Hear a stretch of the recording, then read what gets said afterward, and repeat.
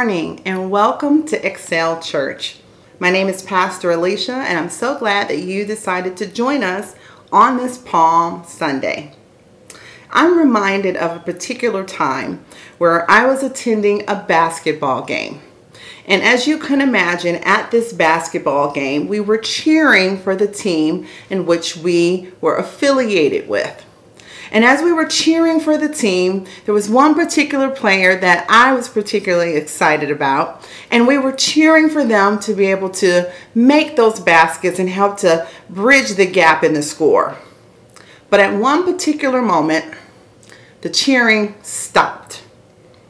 In this particular instance, the cheering stopped because they didn't realize that it was halftime and that after halftime that the baskets get reversed. And so they were running towards the basket that they had been making all their shots in previously. But now, since halftime had occurred, how many of you know that that's not their basket anymore?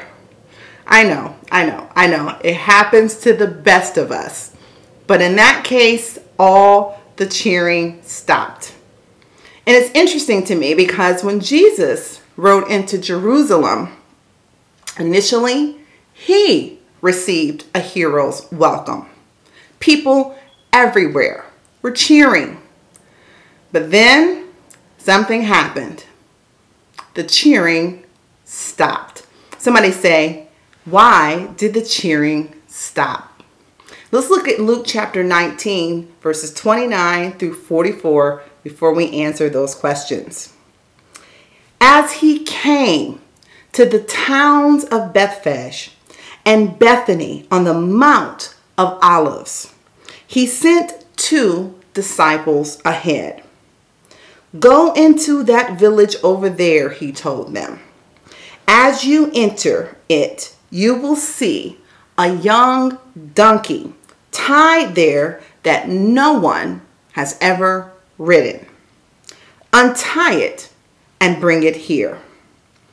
If anyone asks, why are you untying that colt? Just say, the Lord needs it. So they went and found the colt, just as Jesus said. And sure enough, as they were untying it, the owners asked them, why are you untying that colt? And the disciples simply replied, the Lord needs it.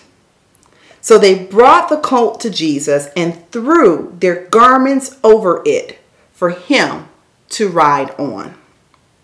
As he rode along, the crowd spread out their garments on the road ahead of him. When he reached the place where the road started down Mount of Olives, all of his followers began to shout and sing as they walked along, praising God for all the wonderful miracles they had seen. Verse 38, blessings on the King who comes in the name of the Lord, peace in heaven and glory in the highest heaven. Verse 39, but some of the Pharisees among the crowd said, Teacher, rebuke your followers for saying things like that. He replied, if they kept quiet, the stones along the road would burst into cheers. In our text today, we see such an example. Jesus, the son of a carpenter, educated in Nazareth, one who gained favor with men, one who was cheered and praised, would soon be mocked, scorned, and cast aside by the very same ones who did the cheering. On that Palm Sunday, As Jesus approached Jerusalem, there were several things that he was aware of. He knew the conditions surrounding the people, and he knew the condition of the people's heart. Somebody say, check your heart. The Jews found themselves under heavy Roman oppression. There were heavy taxes, restrictions, numerous executions by means of crucifixion, and Jesus knew all about those things. But he also knew their heart. You see, the Jews were in search of someone. They desired a king, a conqueror, someone to set them free. They had seen the mighty works of this man, Jesus. They were witness to him restoring sight to the blind. They saw the evidence of him healing the lame. They saw him feed the multitude with a little boy's lunch and had leftovers to spare. They heard about him raising Lazarus from the dead. They listened to him teach with authority. Surely, with power and authority like that, Jesus was without a doubt the one who would set them free. So Jesus came to Jerusalem, and the crowds began to cheer because to them the timing was right. It was approaching the Passover feast. That was symbolic of the event where the death angel passed over Egypt and Pharaoh let God's children go. And now, just maybe now, Jesus would somehow lead them from the restraints and cruel treatment they received from the Roman government. Jesus knew their heart. He knew their desires. The Roman soldiers knew something as well. These soldiers knew that it was Passover, and they realized that it was traditionally a time that brought about skirmishes and violent reactions. They had not forgotten that several years earlier, Theudas of Jordan had ridden into Jerusalem with a similar greeting. They remembered how he promised to do the miracles of Elijah and how he led a fairly large revolt. The soldiers remembered how that Theudas, along with over 400 of his followers, was slain, and the head of Theudas was hung on the garrison wall. They knew Passover could bring trouble, and so they were ready too. So as Jesus rode into Jerusalem, the crowds were waving the palm branches, a long-standing symbolism of Jewish nationalism. They shouted, "Blessed is the King who comes in the name of the Lord," cheering, praising, exalting. But then something happened. Somebody say, the cheering stopped. Yep, the cheering stopped. Jesus didn't gather any troops. He didn't lead a revolt. He didn't do what they expected.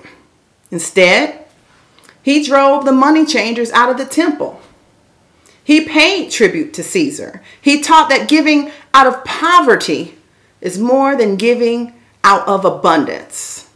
He taught that in order to be great, you must be a servant. Jesus did everything the people didn't want. And so the cheering stopped. It's amazing that when things go our way, when God does what we want, when Jesus rises to our cause, it's easy to cheer. But what about when he doesn't do these things? What happens when you face oppression? What happens when you experience troubles? Too often, the cheering comes to a stop. Words of adoration and praise quickly fade when you face life as it really is. Sometimes God does give us what we want, But you better believe he always gives us what we need. It's just that sometimes we experience a little problem. Often our wants and our desires blur our vision to our real needs. The same thing happened to the crowds that lined the street to cheer Jesus. There were some things that they didn't see, but Jesus did. Look now, if you would, at verses 41 through 44. But as he came closer to Jerusalem and saw the city ahead, he began to weep. How I wish today that you of all people would understand the way to peace.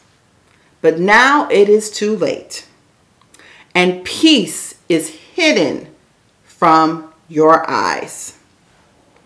Before long, your enemies will build ramparts against your walls and encircle you and close in on you from every side. Verse 44, they will crush you into the ground and your children with you. Your enemies will not leave a single stone in place because you did not recognize it when God visited you. I would like to give you 3 things from these verses this morning concerning what Jesus observed. Before I give them to you, it is important that we realize that our culture may not be the same. The times are not the same historically, but the application of these things to us in today's time is of utmost importance.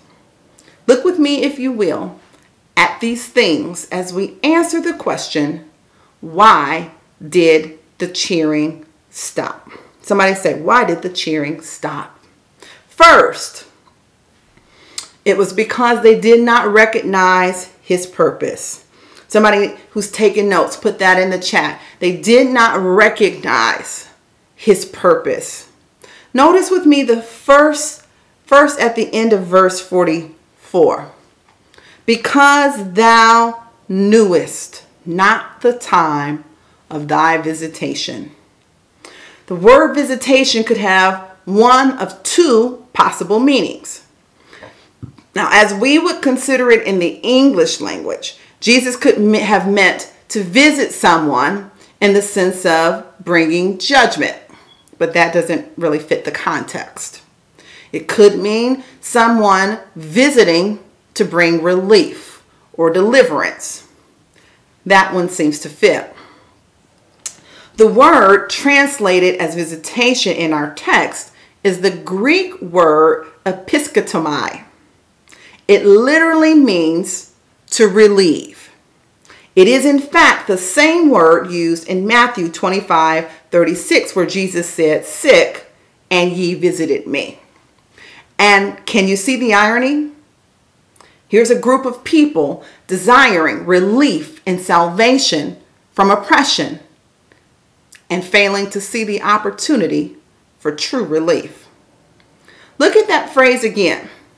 Jesus is not implying that they did not know his purpose. These people were looking for the kingdom of God, and Jesus had already told them that the kingdom is already in their presence.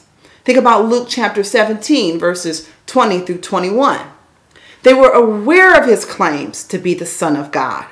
They were witness to his miracle working power. Jesus even told them once that they could look at the sky to discern the weather, but they could not discern the time in which they were living. But there is a reason that they could not see his purpose. They could not see Jesus's purpose because they had their eyes on their immediate circumstances instead of their current condition. Somebody, keep your eyes off your condition. We are the same way today in many ways. When you experience trials or certain hardships and you suffer through various difficulties and you get your eyes on your circumstances. When your focus is on everything around you that is wrong, then something happens. Your prayer starts to change. Your prayer shifts from one place to another and it becomes, Lord, deliver me, help me, fight for me, uplift me, instead of, Lord, mold me, use me, grow me through these things, change me, and get glory for yourself. Too often the desire is for God to change the circumstances instead of God changing the person in those circumstances. Somebody say, God, change me. Use me for your glory. And sadly, this has an effect. In time, the cheering stops. You lose sight of him and his purpose, and you diminish in your worship of him. You go through the motions of service and you praise him for what you want him to do instead of praising him for who he is. The people desired deliverance from oppression. Jesus came to deliver them from the bigger problem, though, of sin and their desire to escape their immediate circumstances, to have their brand of peace. They missed the fact that they walked in the very presence of the Prince of Peace. Don't let that be what causes your cheering for him to stop. Don't lose sight of the fact that through any circumstance, you are in the presence of the Prince of Peace. Somebody say, I am in the presence of the Prince of Peace. John 16 verse 33 says, I have told you all this so that you may have peace in me. Here on earth, you will have many trials and sorrows, but take heart because I have overcome the world. It's hard to get peace from the world when it's clear that it is full of tribulation. With Jesus, you can have peace even in the middle of tribulation. Notice with me in verse 42, if thou hadst known, even thou at least in this thy day, the things which belong unto thy peace, Jesus said. If you had known the things which make for peace, if you were to look at the word know, you need to realize that it's not used in the sense of being aware of something or to have knowledge of something. It's used in a different sense. It's used in one that is common in scriptures such as Matthew chapter 7, verse 23, when Jesus said, depart from me, I never knew you. Now, certainly he knows everything there is to know about you. What is meant in that passage is that he never approved of you. It literally means, even though I know you and am aware of every little detail about you, you must depart from me because I do not approve of you. And this is the same way it is used in our text in verse 42. Jesus' terms were clearly spelled out. In Luke 14, you would see that they involved a cross. Take up your cross and follow him. The terms involve careful consideration. Count the cost. The terms involve not only did they refuse to recognize his purpose, but also they refused to accept his terms. Somebody say, so point two, they refused to accept his terms. They refused to accept submission. As two kings prepared for battle, the weaker would send an ambassador to request the terms of peace from the stronger army. It was then up to the weaker king to submit to those terms if he desired peace. The people in Jerusalem desired peace, but, somebody say but, they wanted it to come through conflict. Jesus was offering them peace in conflict. And Jesus said of Jerusalem in Luke chapter 13, verse 34, "O Jerusalem, Jerusalem, the city that kills the prophets and stones God's messengers. How often I have wanted to gather your children together as a hen protects her chicks beneath her wings. But you would not let me." And the city of Jerusalem, whose name means founded peaceful, refused Jesus' terms. Why? It was because they wanted to set the terms of peace. How often do we as Christians do the same thing? We want peace and we want blessings, but at the same time, we want to do things our way in order to get them. In essence, the attitude is, God, I want peace and blessings, and I'm going to do this and that and the other because that's how I want to handle. And your job, Lord, is just to bless me in my actions. How about the one who has not accepted Christ as their Savior? There are many who want to set the terms for themselves. Oh, I'm going to get to heaven one day, but I'll get there on my own terms. Listen. Jesus was very clear when he said, "I am the way, and no man comes to the Father but by him." But time and time again, you have refused his terms. There is a way that seems right to man, but the end of it is what? Yeah, destruction. Why? It is because you refuse to accept his terms. Jesus is the only way. The only provision for salvation has already been made. The blood that was shed on the cross of Calvary is the only means whereby you can be forgiven of your sin, and it is the righteousness of Christ that must be applied to you if you desire to be in heaven for eternity. But they did not recognize his purpose. They refused to accept his terms. And notice, thirdly, they did not realize that it would bring judgment. Notice in verses 42 and 44. But now it is too late, and peace is hidden from your eyes. Before long, your enemies will build ramparts against your walls and encircle you and close in on you from every side. They will crush you into the ground and your children with you.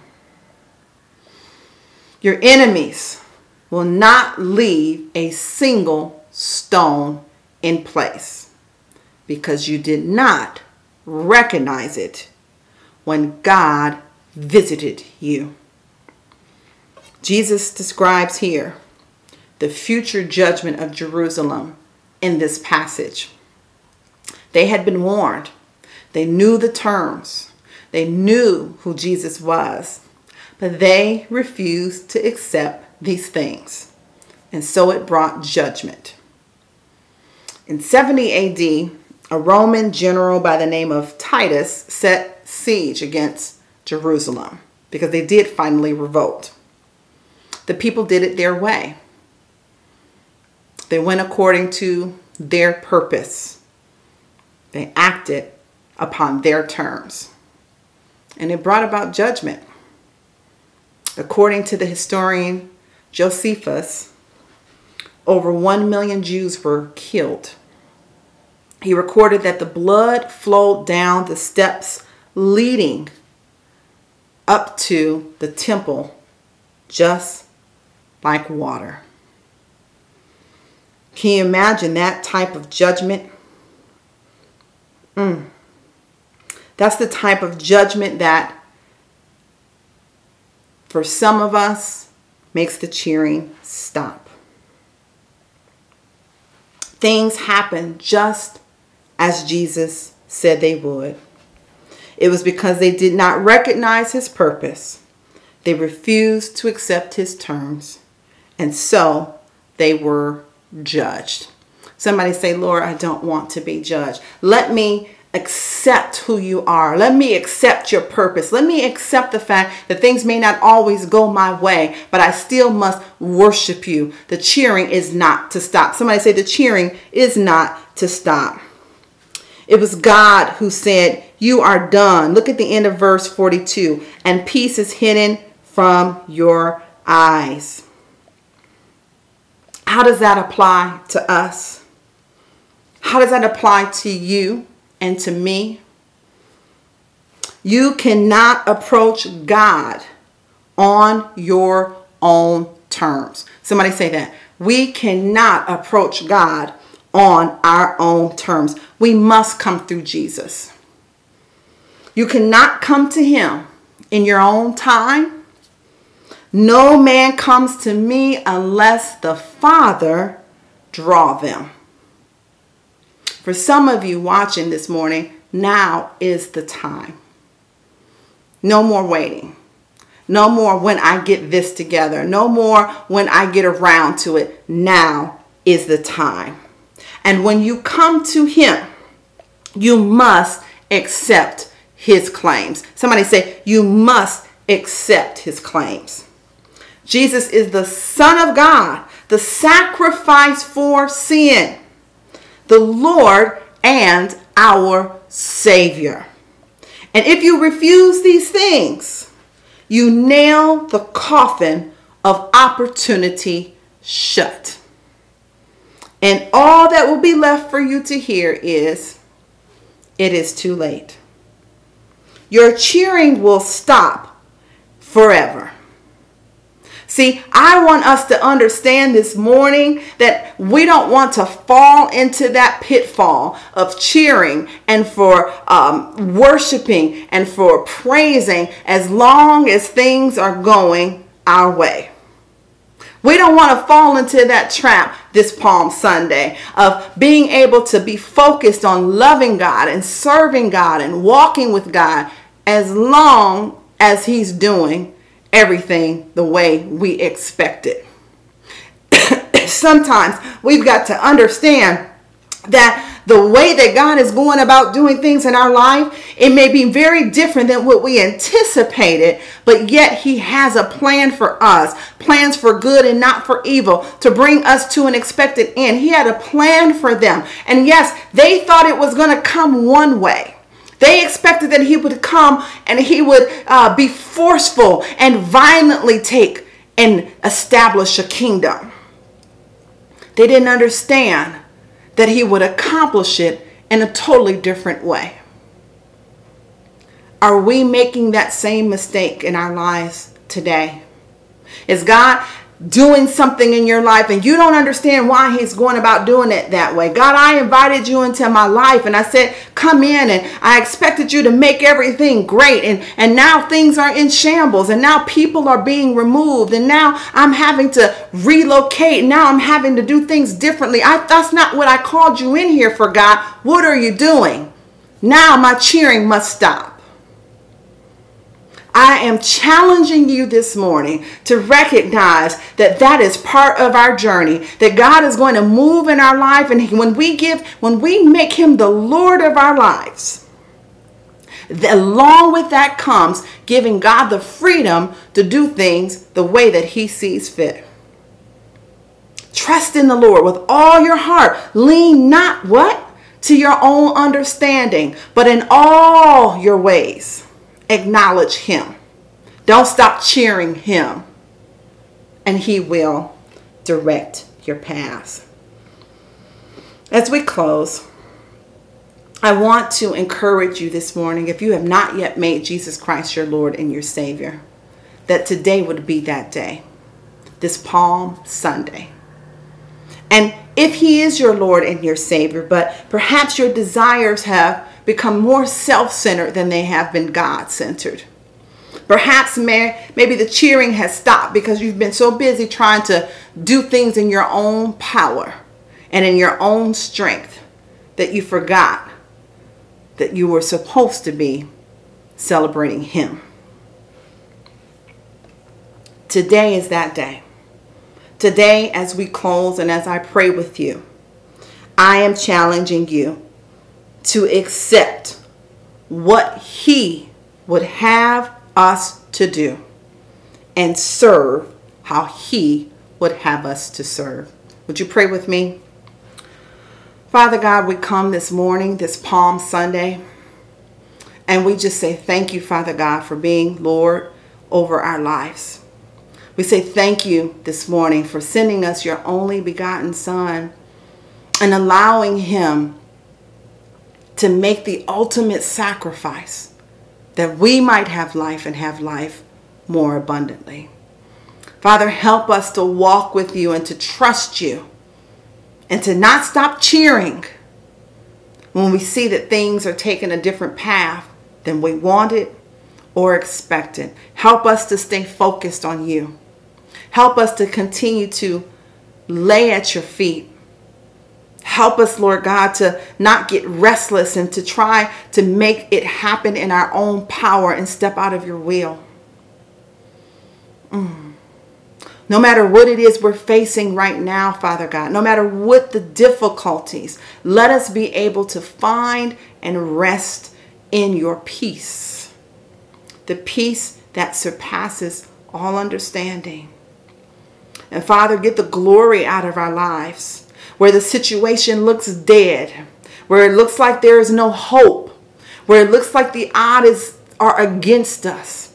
God, we stand on your promises that if you be for us, who can be against us? God, we stand on your promises that you and you alone are able to do exceedingly and abundantly above all that we could ask or even think to ask. So this morning, God, we lay at your feet, we lay at the altar, and we say we will not stop cheering for you, Father. We will not stop cheering for what you are, not for what you are doing in our lives. We will not stop cheering for who you are. You are Alpha. You are Omega. You are beginning. You are end. You are everything to us, oh God. And we thank you this morning for visiting us, and we acknowledge who you are. We acknowledge your presence. We acknowledge your purpose in our lives.